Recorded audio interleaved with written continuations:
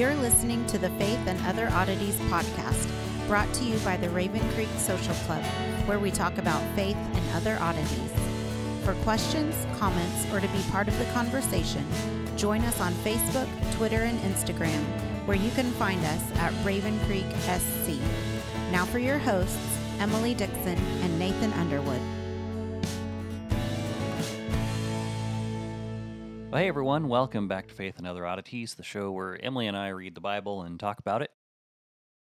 The only show that I know of that airs every Monday, with us. 5 a.m., with both of us. Um, Put enough the more specifics on. I Yeah. know, putting out, that's right, the only show that features you and me every single week at 5 a.m. on Mondays. I am shocked because I was looking at the numbers when we were saving the earlier episode. I'm like, good night. We've been doing this for a while. A little bit, yeah. This is episode 146, I believe. Insane. So yeah, it's kind of cool. I appreciate everyone out there who's been encouraging to us to keep going and keep doing this. We hope that what we're saying makes sense and is making a difference and helping you grow in your faith and your knowledge of the Bible. I mean, it really is something I have wanted to be able to do for a long time, and this definitely gives us a platform to help people out. So I'm excited to see where the next little while takes us. Again, this isn't like an anniversary number or a major benchmark. It's just we happen to notice there's a lot going on. So Well, it provides me an excellent excuse to buy new Bible books. So, that this is one of the things I enjoy about doing this show, because you can never have too many of those. But absolutely. Well, speaking of Bible, I guess we should go on ahead and get out there and talk about what we were talking about. So last time we left, there was the lady from, I want to say Krakoa, but that's the island from X-Men. I know that's not correct. Takoa. Takoa. Yeah, there we go. Yeah. Not X-Men. So we got Star Wars in last time. We got X-Men in this time, and we'll see how many other sci-fi references we can make. But it's not a contest. You mean there's no prizes? Darn. No. Okay.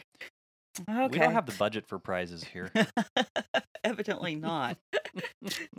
So anyway, this was we're in the middle of Joab's plot to get David to do what Joab thinks he should do.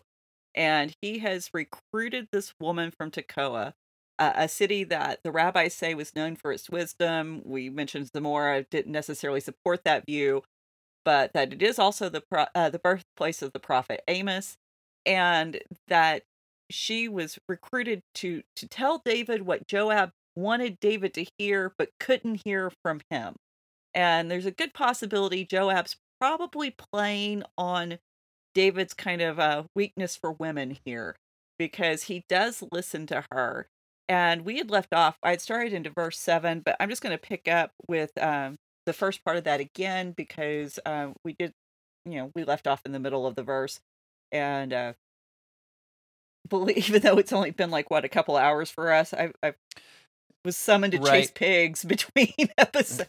Yeah. Normally when we do multiple episodes in one day, we do them about 10 or 15 minutes apart. But Emily had to go and put her daughter's pigs back in their pen, and I had to go pick my oldest daughter up from golf camp. Seems like a weird sentence to say for people who have known me for a long time, but she enjoyed it, and I'm excited. She found something she seems to enjoy doing, so we'll see how long it lasts. Exactly. So now we're like grinding gears to get back into the flow here. So because it's been a couple hours now. Yeah. Chapter 14, verse 7. It says, "And now the whole clan has risen against your servant." This is the woman talking to David. "Against your servant, and they say, 'Give up the man who struck his brother, that we may put him to death for the life of his brother whom he killed.'" And so, she's already kind of made this allusion to Genesis 4, that the sons had been fighting in a field and one of them killed the other. And she's presenting this story to David that allows him to identify with her plight, to kind of build some sympathy and some empathy for her, and very Mm. much in keeping with what Nathan did with the story of the man with the single sheep and the rich man who killed him. And she's playing on David's emotions. And again, this is one of the signs of wisdom. What works, not what's moral, not what's ethical, what will work. And David probably was having to deflect and defer and try to downplay to his supporters why he hadn't gone after Absalom. Because as a king, he obviously has connections in Geshur. He had married the king of Geshur's daughter. So to be able to go there and to get his son back and enact justice for the fact that Absalom had killed Amnon would have been one of his duties as a family, um, just as a family member, because in Numbers 35 verses 30-34, we have this principle of the blood avenger, the one who's supposed to go out and enact justice on behalf of a family member that's been killed by someone else.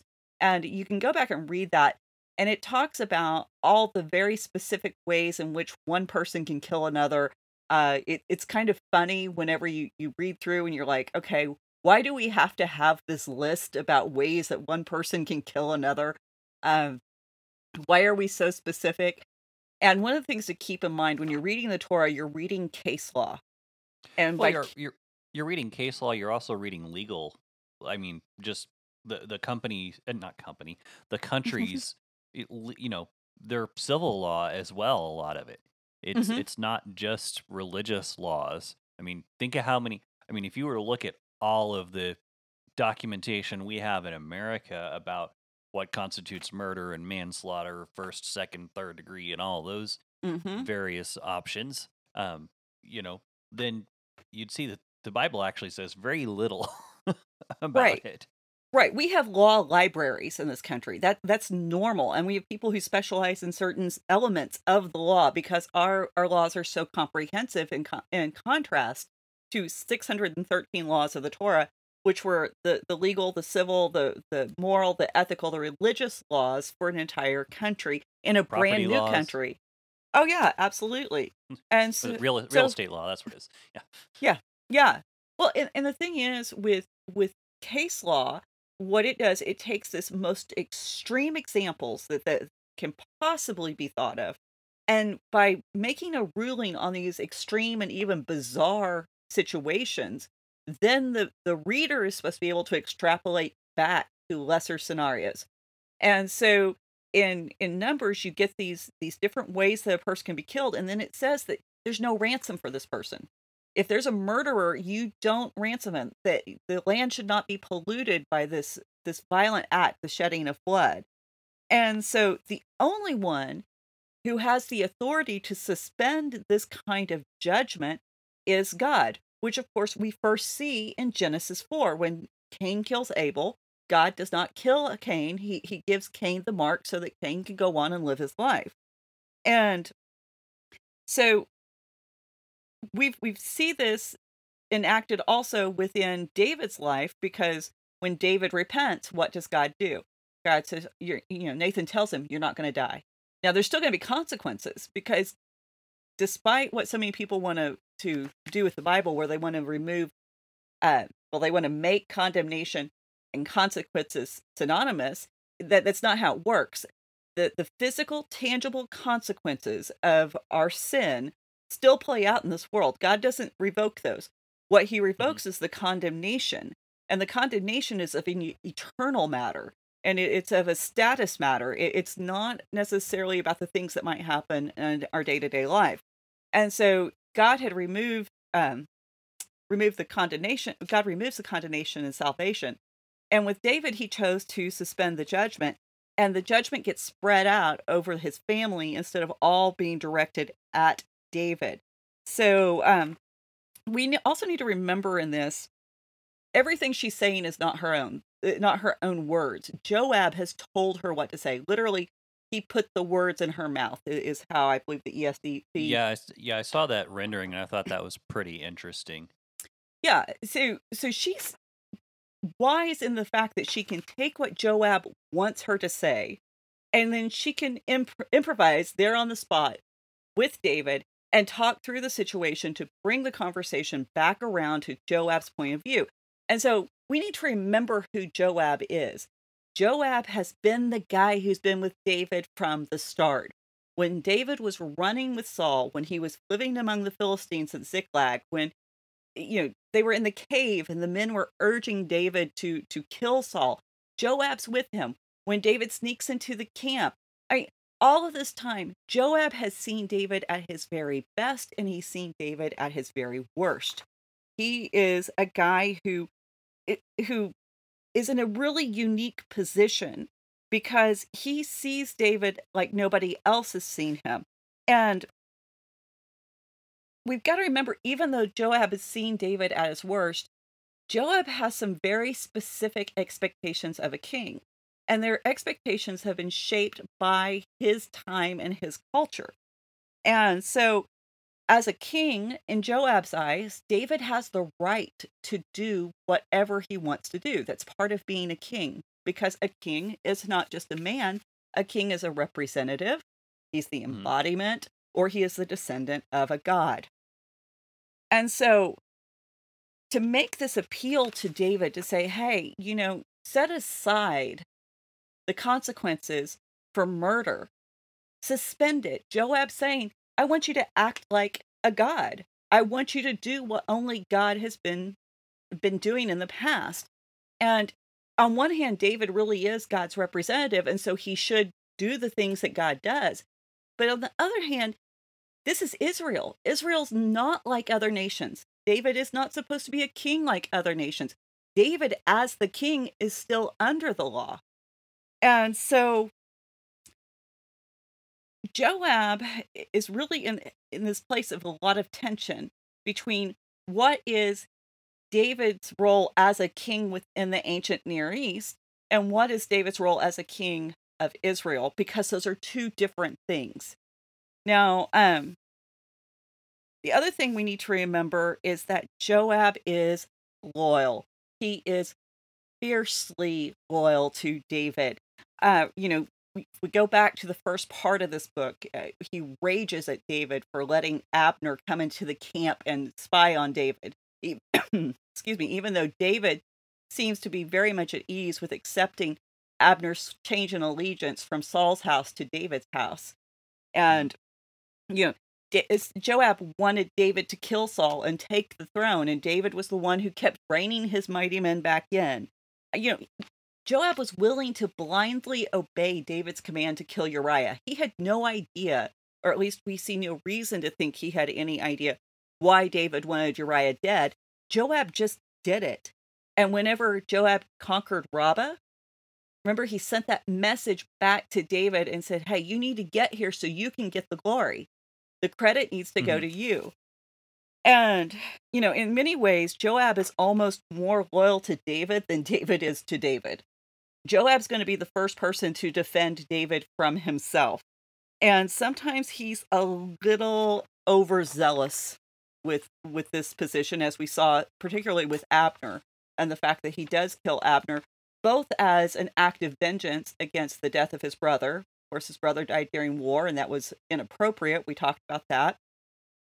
But he was worried that Abner joining into David's side of things, what would that mean both for David? Could it be that Abner wanted to become king and displace David?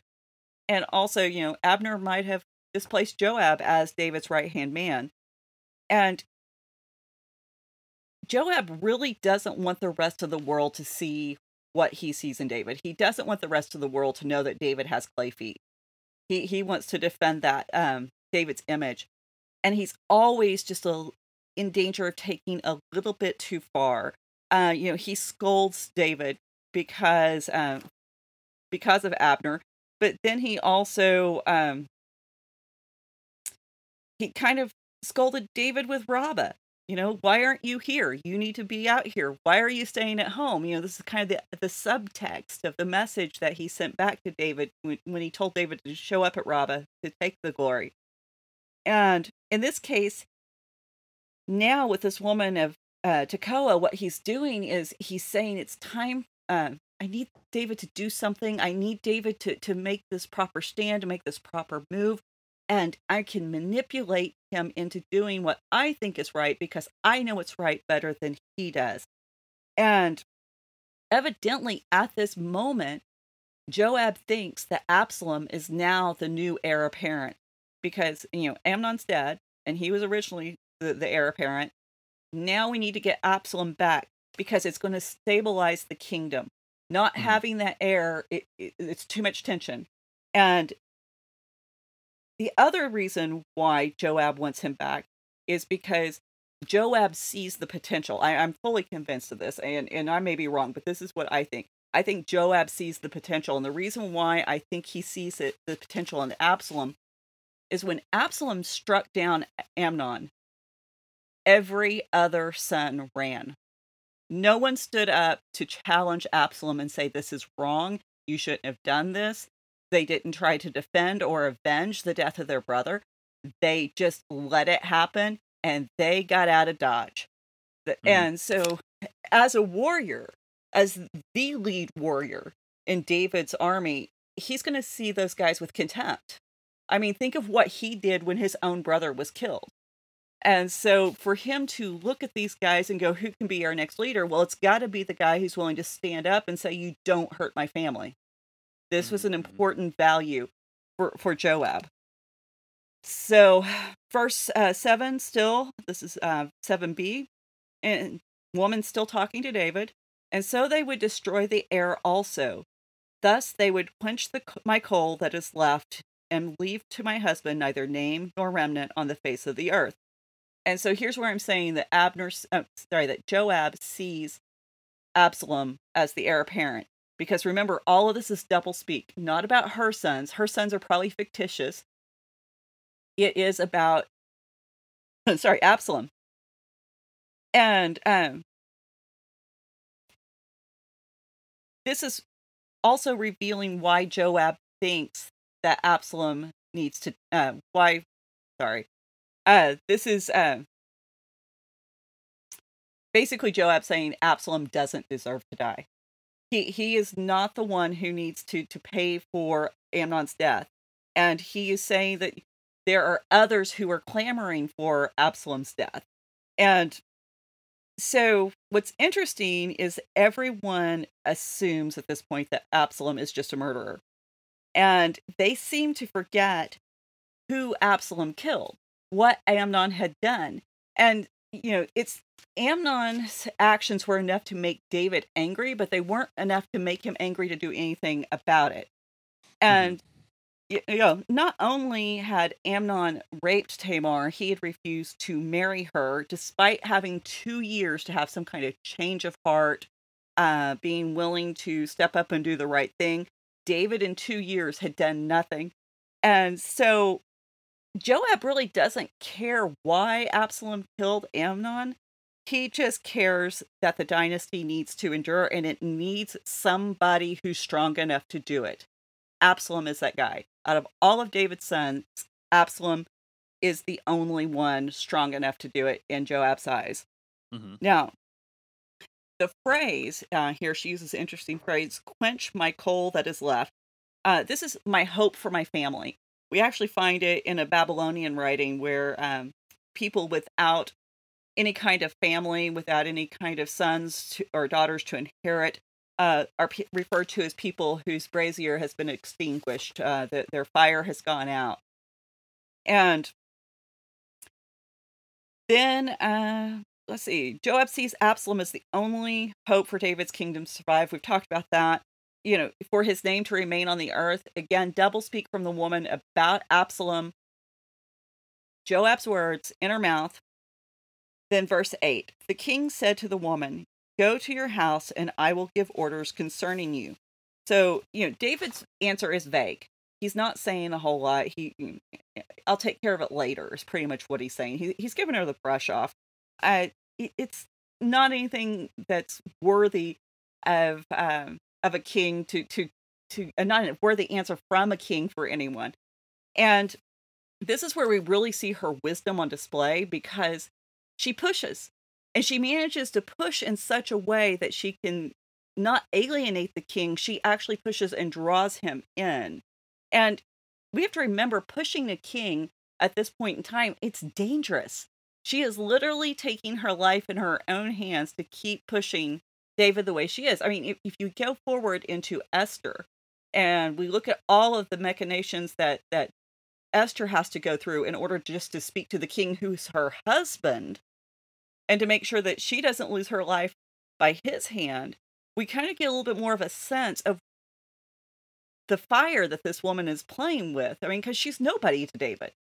And so to keep pushing the king this way really shows a lot of guts.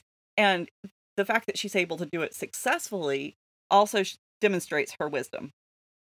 So verse 9, the woman of Tekoa said to the king, on me be the guilt, my lord the king. On my father's house, let the king and his throne be guiltless. This is diplomacy at its finest. She's basically saying, okay, fine, that's great. You're going to give me your word, and that's wonderful. But we both know that it's probably not going to have any lasting impact. And so since it's not going to have any kind of lasting impact, we'll be okay. I'll just accept the guilt of it. And it's very backhanded. The words are right, but the implication is a little bit more severe. She knows it. David knows it. It's that little bit of sting to get him to move, to get him to act. And so David doubles down and he becomes more emphatic and he expands his promise to her this time. And it becomes a promise of protection to cover even the words spoken against this woman. And so she says, he says to her in verse 10, if anyone says anything to you, bring him to me, and he shall never touch you again. So the king's promise of protection, it's great, it's good, it's got value, but really, what happens when he leaves her presence? What happens when she walks away? Is a woman really going to be able to bring somebody to David if, that she fears, somebody who's threatening to kill her son? And notice again, he hasn't said anything about her son. He's still talking about her situation. He's promising to protect her as the woman, not the kid. That's who she's there to plead mercy for. So she pushes back again. She said, then please let the king invoke the Lord your God, that the avenger of blood kill no more, and my son not be destroyed. So again, that avenger of blood, we find that in Numbers 35. It makes that provision for anyone who's been killed, that the family member can avenge them as a way of enacting justice. And what she's saying here is that Absalom is in danger of being killed by someone who wants to destroy the heir to the crown. She's laying all of this out for David. And she is asking David to make this vow that he will not allow it to happen. Now, she's talking about the kid still. David still thinks she's talking about her kid. So in verse 11, the second part, he says, as the Lord lives, not a hair of your son shall fall to the ground.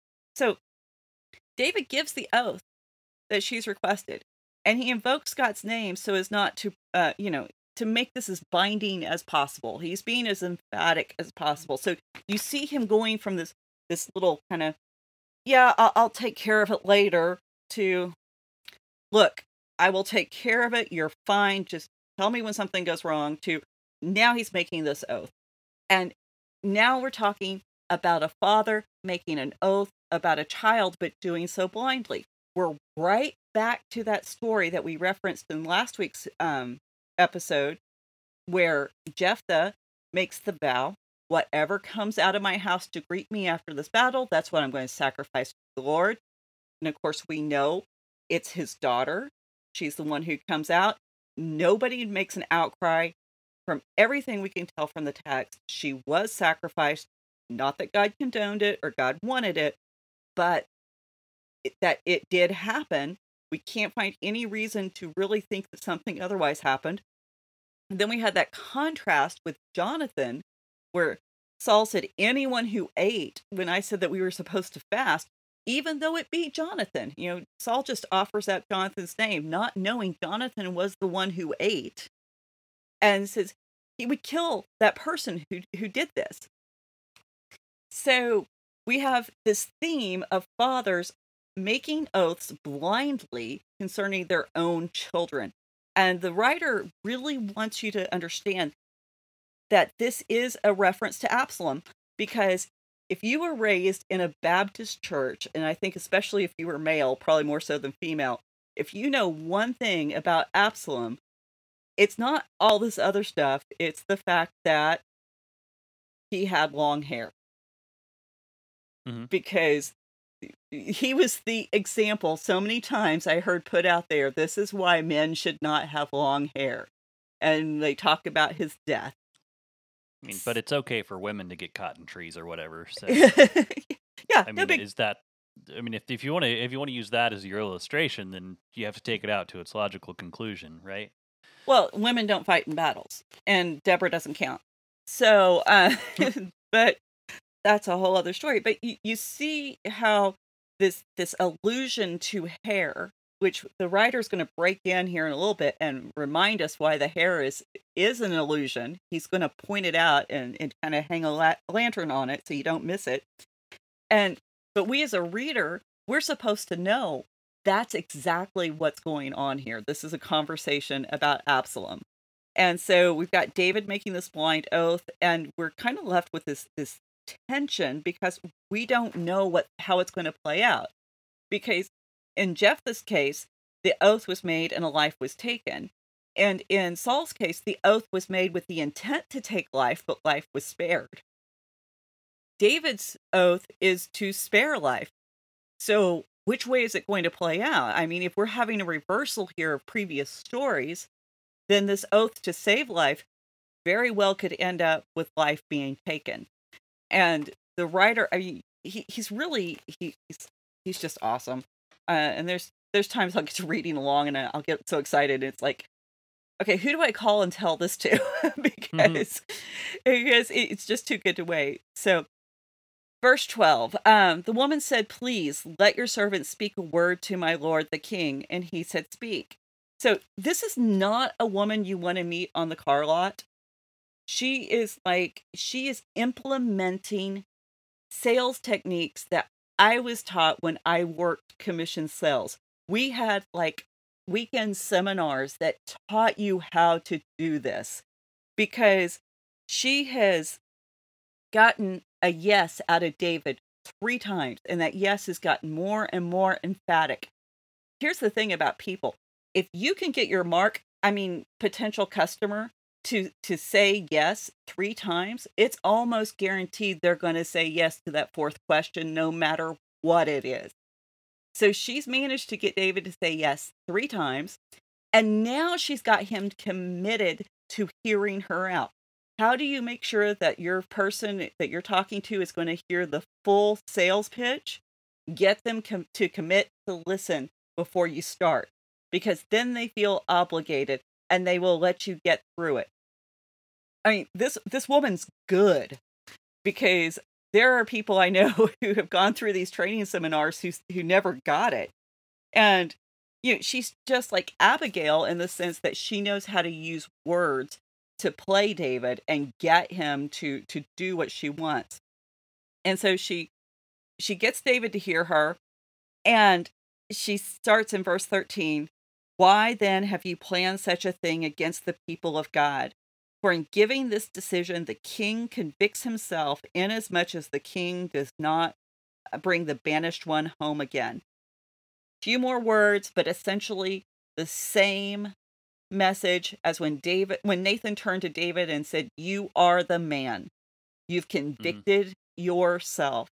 Your words. Remember, David pronounced his own punishment with Nathan. David was the one who said the guy should pay, whoever did that great evil should pay 4-fold. And that's exactly what's playing out. And this is really the meat of what she was sent to tell David. This is what Joab wanted her to get to. And when Joab sends this message, his purpose is he wants David to know, Absalom needs to be brought home. You've got to get over yourself. It's time for you to make the right decision. Bring this kid home. Our kingdom needs him. Your dynasty needs him. You can't afford to have hurt feelings. And you need to be the father who can mediate not just between Amnon and Absalom. That's over. That's done with. But Hmm. Absalom and the other sons, the ones who want to kill Absalom, remove the heir, you need to step up because you're not dead yet. It's okay for the sons to fight for the throne once the father's dead, but you don't get to do it while he's still alive. That's rebellion. Right. So, Joab, he's been really smart. And, in this speech too, the other story I'm reminded of, and I didn't go into breaking down of whether there's a whole lot of similarities, but I think there are in the sense that, um, well, the story is the Syrophoenician woman talking to Jesus, and Jesus saying, you don't give the children's bread to the dogs, and the woman just keeps pushing back. And Hmm. so you see this recurring theme of wise women in the Bible who are able to use their words effectively and are able to get men to listen and even to get Jesus to listen. And I know that story is kind of controversial with Jesus and the Syrophoenician woman because, oh, he insulted her. And no, he invited her to have this conversation. This is how it works. We see the pattern time and time again in scripture. This is you push back.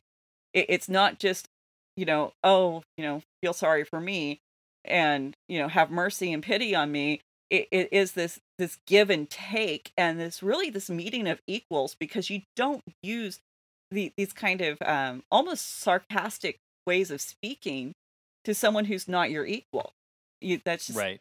so the Syrophoenician woman does this. We see the woman of Tekoa do it with David. And, and the way she addresses David really as far as the forms of her language, they're about the same as Jonadab as far as my lord, my king, I'm your servant. She says all the right words. She's not.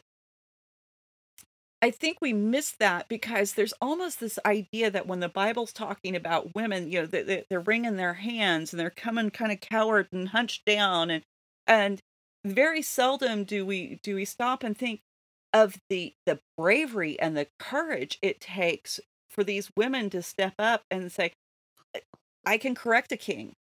Right. And how many times in the Bible do we have women correcting men?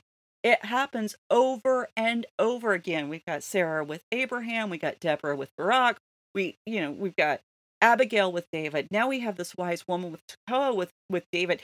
And so women in the Bible, they weren't these little mice of women. They were willing to step up. Esther corrects her husband. We can see over and over again that this boldness and this bravery to speak up when men are out of line is actually rewarded. And it's never, I don't want to say never because I haven't taken time to actually go through and verify. Very seldom when a woman speaks up to correct a man and guide them back to where they should be, are they told to sit down and shut up. They're given respect. And both from the men that they're speaking to most of the time and from God. So I think that's important. And so anyway, she's basically telling David that all these things that she fears for her son, or that she's, like I said, probably her fictitious son, is exactly what she's afraid of, not just for herself, but for the nation. And so David needs to get his act together. And this could be dangerous in the sense that a widowed woman without children was one of the most vulnerable members of society. And Right. so the fact that she was willing to say, we're in the same situation, you and I are in the same boat.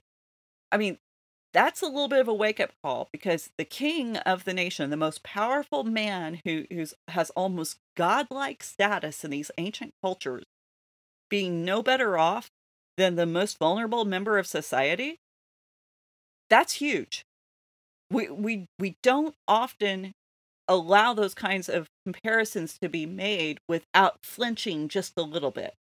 But I think we can read past this because we don't really think about what it meant to be that widowed woman, and we don't think about what it entailed to be a king in those ancient cultures, and the power and prestige that was attached to that, because we don't understand what it means to be a king. We Mhm. don't. Here in America, big whoop, you got a king, whatever. We kind of pride ourselves on being able to dismiss royalty, and so the fact that we don't have any kind of contemporary reference to look at kind of makes us a little less understanding of their situation, and we might miss some of these keynotes within the Bible itself. So, verse 14, she's still talking. This is a really long speech, by the way, from a woman to the king. It's one of the longer speeches by women in the Bible. But Right. first, yeah, Bergen, I think, It's actually one of the gave longer speeches in the Bible in general. in general, yeah, yeah, and particularly from a woman. I think Deborah is like one of the few that's actually longer. But verse 14, we must all die. We are like water spilled on the ground, which cannot be gathered up again. So, another smart technique. We must all die. Still unifying herself, still uniting herself with David in his circumstance and his situation. But the weird thing about humanity, we are so much quicker to identify with each other and to unite ourselves with each other in tragedy than we are with favor and prestige. And Mhm. so whenever we say we're all going to die, I mean, this is just basic human condition. Now, one of the things I really liked in one of the Jewish commentaries I read was that she's giving David an education in Torah at this point, that she is reminding David of the truth enacted in the garden. And so she becomes David's Torah teacher in this moment. And, something you would never hear in a Baptist church. But I don't know if we can go that far with what's on the page, but I mean, it does appeals to me for obvious reasons. But the we in this statement kind of takes the sting away from the you in the accusation. And so she's reminding David, rich or poor, this is something we all have in common. Man, woman, it doesn't matter. And she picks up on a view that David had already expressed previously in chapter 12. And Alter points out David had been very pragmatic about death back when his son died, the one who he had with Bathsheba. If the Lord could save, the Lord may not. While he was alive, there was hope. He's dead now. Now we pick up, we go on with life, and we stop acting, we stop grieving because we can't change anything. And so, David had acknowledged the futility of this grief. And she's basically saying, it's time for you to stop grieving. It's time for you to stop being enraged. It's happened. It's over. It's done with. We have to deal with the situation at hand. So, verse 14b, but God will not take away life, and he devises means so that the banished one will not remain banished. Okay, this is the good news. This is the gospel. God devises ways to give life. God devises ways to bring back the lost, to restore those who have been in exile. This is what all of us hang our hopes on, because this is the God that we believe and have faith in to do all these things. Mhm. And one of the things that I love about this is so often when there's a criticism of God's character, it's hellfire and damnation, it's judgment, it's wrath, and people point this out about how cruel and awful God is because he does these things, and they're always pointing back to the Old Testament God. And they're always saying, see, here, look, you can find it in your Bible, all these awful things he did. What they are failing to notice are all the wonderful and good things the people from that time are saying about God. Yep. And so the people of Israel actually testify about God's grace, his mercy, his compassion. And so we need to look at what they said and what they're looking at within their own culture and their testimony of God's character. I mean, we can go to the Psalms and look at how many things, how many ways does the psalmist praise God for being this great and wonderful God.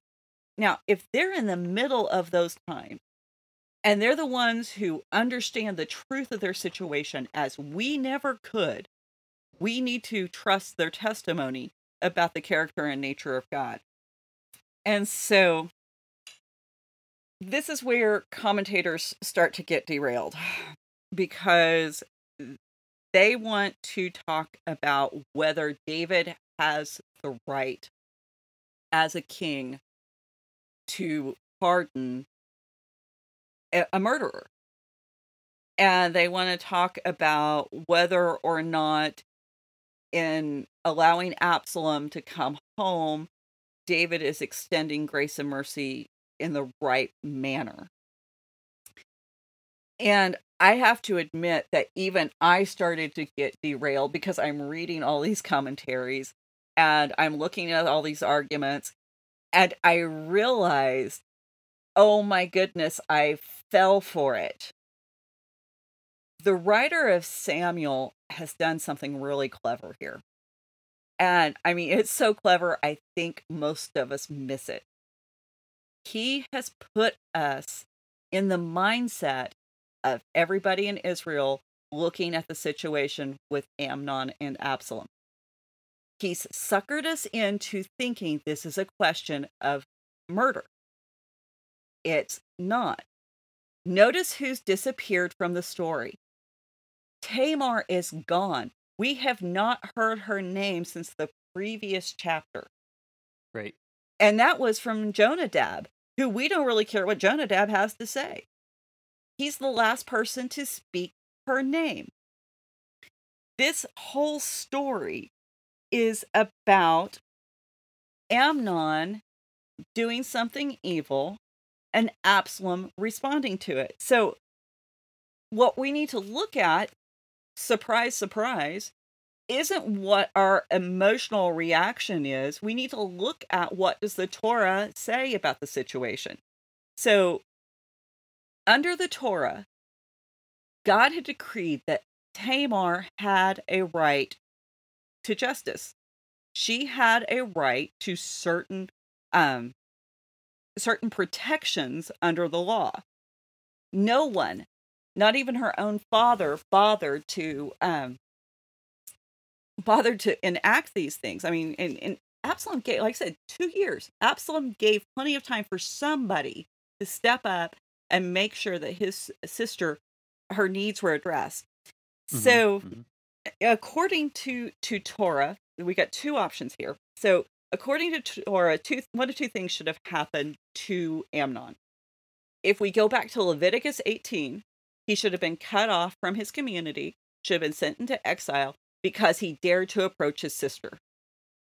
Leviticus 18 forbids all sorts of incest. It says there's no, these are things that are abomination. If you practice these things, you will be spit out of the land of Israel. Don't do them.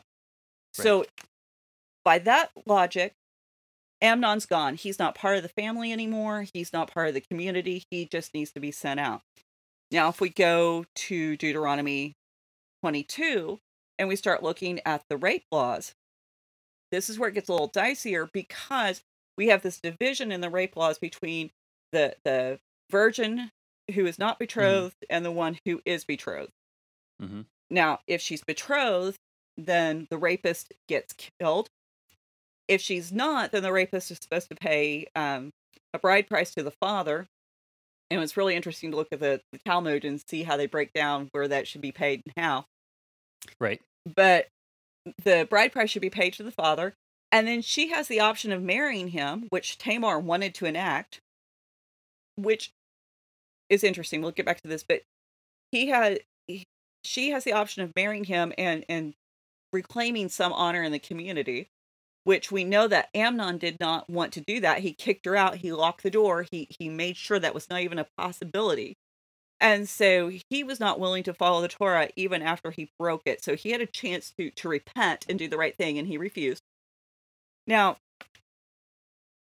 which law should be enacted kind of, but doesn't depend on whether or not Tamar was betrothed.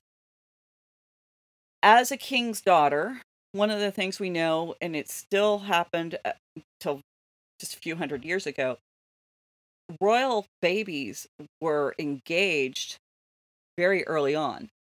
To think that she may not have been betrothed is almost kind of ludicrous. David probably had a groom lined up from her from the moment that he found out he had a daughter. Women were useful, especially beautiful women, and Tamar was a beautiful woman. So the idea she wasn't betrothed is it's kind of hard to swallow, but at the same time, it doesn't matter. So because the point is that within Deuteronomy 22, there's this verse, and it's got all of this talk about the statutes concerning rape before, and all of the statutes concerning rape after. And then right in the middle of all of this, it says, "For this case is like that of a man attacking and murdering his neighbor." Okay, so all of a sudden, talk about rape, and then we have this sentence about murder thrown in here in the middle. And it tells you why. Because he met her in an open country, and though the betrothed young woman cried for help, there was no one to help her. Now, the point of the fact that she's betrothed isn't that, oh, she belonged to another man. It's that she was one of the protected members of society. To have a man that she was attached to meant that there was a certain level of security she should have. So despite, or though, pick your word, they both mean the same thing. Despite the fact she's betrothed, she was still attacked. She could have called out for help. She didn't get help. There was no one to protect her. Kind of like the two brothers fighting in the field. There's no one there to protect her. So you pick up on these elements of this language, once again, that this woman has managed to weave together. So this woman, despite the fact she should have been protected, wasn't. And therefore, it's the same as murder. Well, what happens when you have murder? We've already gone over this. When someone's murdered, there's a blood avenger. There's somebody who can come back and right the wrong and enact justice. Because, Okay. yeah. I So, see where you're going now. exactly. I mean, it makes so much sense when you put everything into play. Absalom did not break the law. He's not a murderer. He's a blood avenger for his sister because the rape was as a murder. And she should have been protected, but she wasn't. And even though, yes, the scripture says specifically an open field, remember, case law. An open field is something everybody understood as being desolate, as being someplace that no one could hear a woman cry. Yeah, someplace private and alone. Yes, it's not the division of, oh, wait a minute, well, if you're in the city walls, then, it's your fault. That's not what it's saying. It's making that point. If you can't be heard, then you're not at fault. That's the point. And that was how it was applied. And so what do we know about the story? We know that Amnon sent the servants away. No one could hear her. No one who could help her could hear her. And so the fact that she should have been protected, whether or not she was betrothed, she's the king's daughter. She should have enjoyed some level of security. She's in her brother's home. She should have been able to feel safe there. She wasn't heard. She meets all the criteria laid out in the case law as a woman who should be able to have someone avenge this great wrong done to her. And this is the reason why Absalom is not a murderer. And the problem is, as we're reading through this chapter, Tamar's name's not mentioned. Rape isn't mentioned. Violence against women. No other women are even brought up in this entire scenario. The only woman we have is the woman of Tekoa. And yet, this all hinges on Tamar's story. And so we, as a reader, we're we're brought into this mindset and this perspective of the ancient audience where, what happens to a woman isn't that important.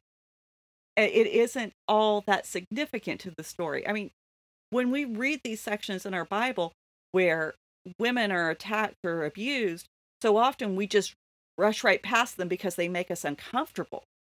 And so this Well, act we either brush right past them because it makes us uncomfortable, or we brush right past them because we have this idea in our mind that, oh, well, of course women are going to be abused in that scenario Mhm. because we have this idea that, all ancient cultures just completely treated women like property. Right. Well, and we know because Tamar herself, she cites it. Such a thing is not done in Israel. Women are not abused in Israel. This is one of the things that makes Israel different. Hmm. And Hmm. so if you would abuse a woman in Israel, you're a fool. You deserve to die. You're somebody God might strike dead. And so that's what happened with Nabal whenever he refused to listen to his wife and honor her wisdom. So it really becomes this much richer picture of how women are valued, even though we may not see them show up in these major parts as consistently as men do within the Bible. But there is this foundation of you respect women, you protect your sister, you don't do these things. Why? Because we're Israel. We're God's chosen people. And so you don't treat her, Simon and Levy, they talk about Dina and they say, you don't get to treat her like a prostitute. That's not how we treat our women.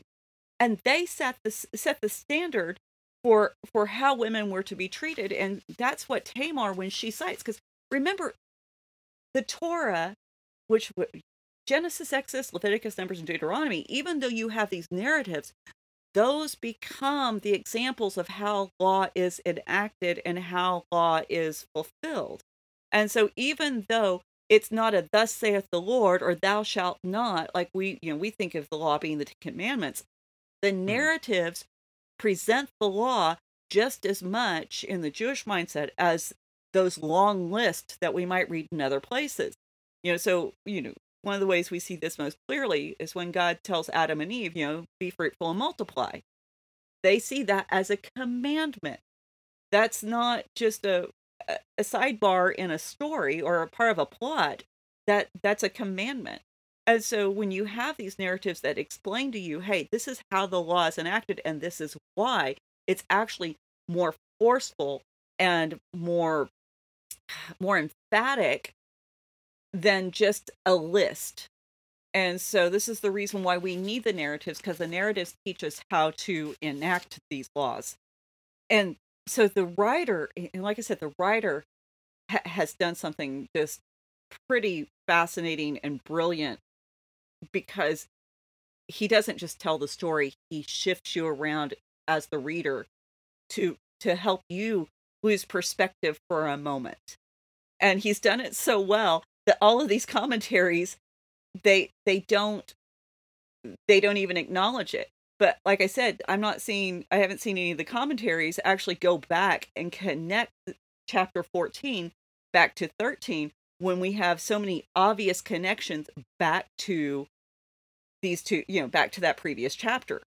There's a Hmm. reason they're back to back. There's a reason we have a wise man and a wise woman, a son of David's brother, a son of David's sister, and we have these two opposing people who take on these similar roles, and we have to watch how it plays out.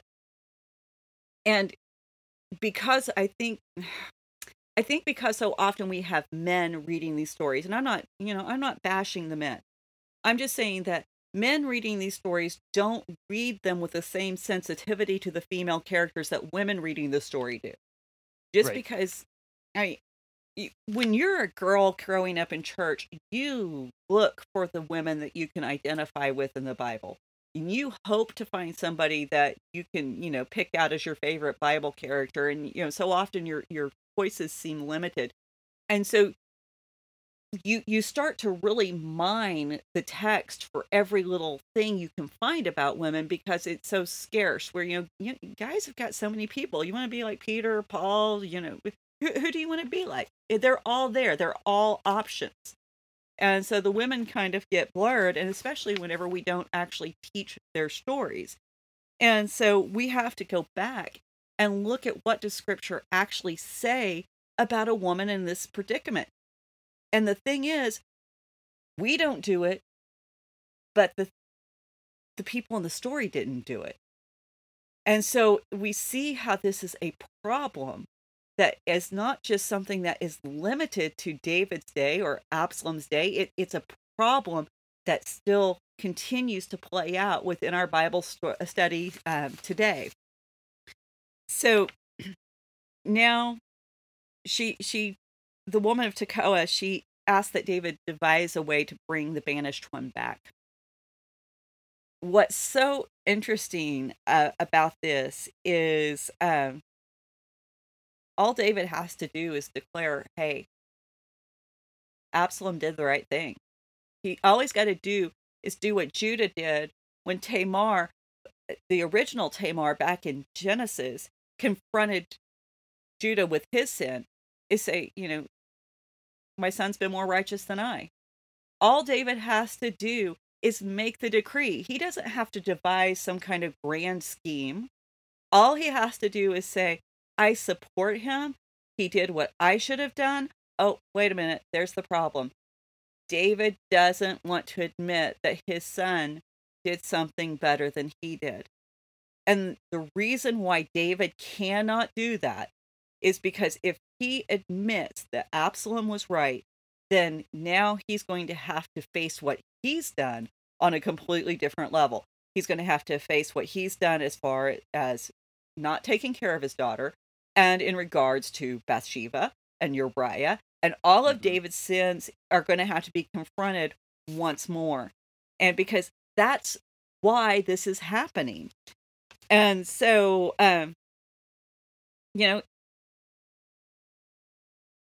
if David would have spoken up, and if David would have actually moved in compassion towards Absalom, then things could have been better. And he's proven that this is effective.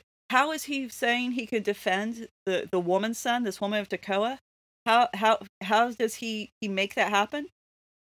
He makes a vow. He takes an oath. So he can take an oath in defense of this guy he's never met, who may not even exist. Can't do it for his own son.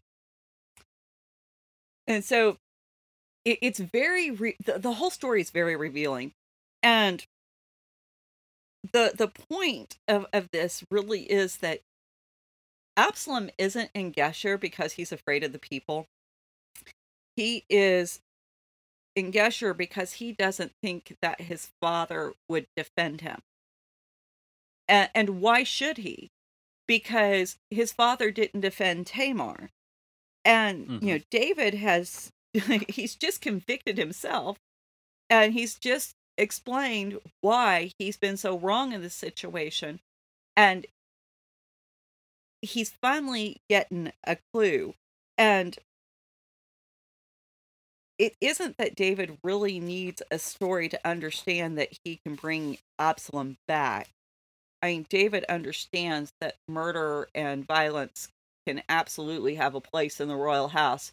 After all, he's been the one who's committed murder and violence. Against Uriah. Joab is a murderer. So excusing murderers really, like I said, not a problem. Even if that's how the writer wants to frame it, or how other people within the kingdom want to frame it, he can't acknowledge that he ignored the wound of his daughter, which is ironic given the fact that he's standing here saying, absolutely, I'll defend a woman in need. Absolutely, I'll give a royal decree. I'll make an oath to God. If it's going to help this woman, this stranger I never met, I can give her compassion. I can consider her request for help. But he ignores his own daughter crying in the streets, covered in ashes. This story convicts David of so much more than just failing to deal with Absalom as a murderer. It convicts David as being a miserable father. And so this is a common theme we find in the Bible is the fathers often fail. Abraham was a horrible father. Moses was a horrible father. Jacob was a horrible father. And about the time they seem to start getting it right, and we start to see them having these more positive interactions with their sons, we realize they still haven't stepped up to the plate as far as their daughters are concerned, as far as the women are concerned. So the fact that this is revealed, and then we have Jesus, where women have such a large role in his ministry, and they're shown such a great deal of respect. Once again, we see Jesus' superiority to every biblical hero and every biblical patriarch that's come before. And that's the reason why we can celebrate him as women, and women can embrace Christianity. I mean, this is the reason why Christianity became the movement that was known for having women enslaved followers, because Jesus did something that nobody else had done within Judaism, and that certainly not other religions, not in the same way, but where women can be protected, have security, and be valued for who they are, aside from the political pawns or broodstock. And so this was so new to the ancient world that people didn't even know how to begin to understand the significance that, I get excited. The significance that women hold in Christianity, they didn't just hold it back then, that they still hold in Christianity today, it is exceptional. And especially when we look at other religions, and because it calls us not just to be quiet or submissive, and it doesn't call us to be, these outlandish leaders. It calls us to find a proper balance where we aren't just out doing whatever we want, but we also aren't treated as doormats. In essence, it treats us with the same respect that it treats men. That's the amazing part of Christianity, that there is no one gender above or below the other in value and worth and the security and protection it offers. So, she's still got a lot more to say, but I think we're going to call it probably quits there, because I'm burning up in here. So. Yeah. We're hopefully going to upgrade your mic soon, so you won't have to turn your air off when we record. We'll see how that goes. Yay! Be Please. A good thing. So, because it looks like we're going to be doing the remote thing for a little while yet. So yeah. But yeah, well, that's a good place to pause. Everyone, thanks for joining us. Again, as always, if you want to be part of the conversation, hit us up in Raven Creek SC on all the social media, ravencreeksc.com, where you can find show notes and some shows produced by other members of the club, as it were. And just, fun times to be had by all. And we look forward to seeing you next time. Thanks. Bye. Bye. You've been listening to the Faith and Other Oddities podcast, a Raven Creek Social Club production. Don't forget to follow us on Facebook, Twitter, and Instagram.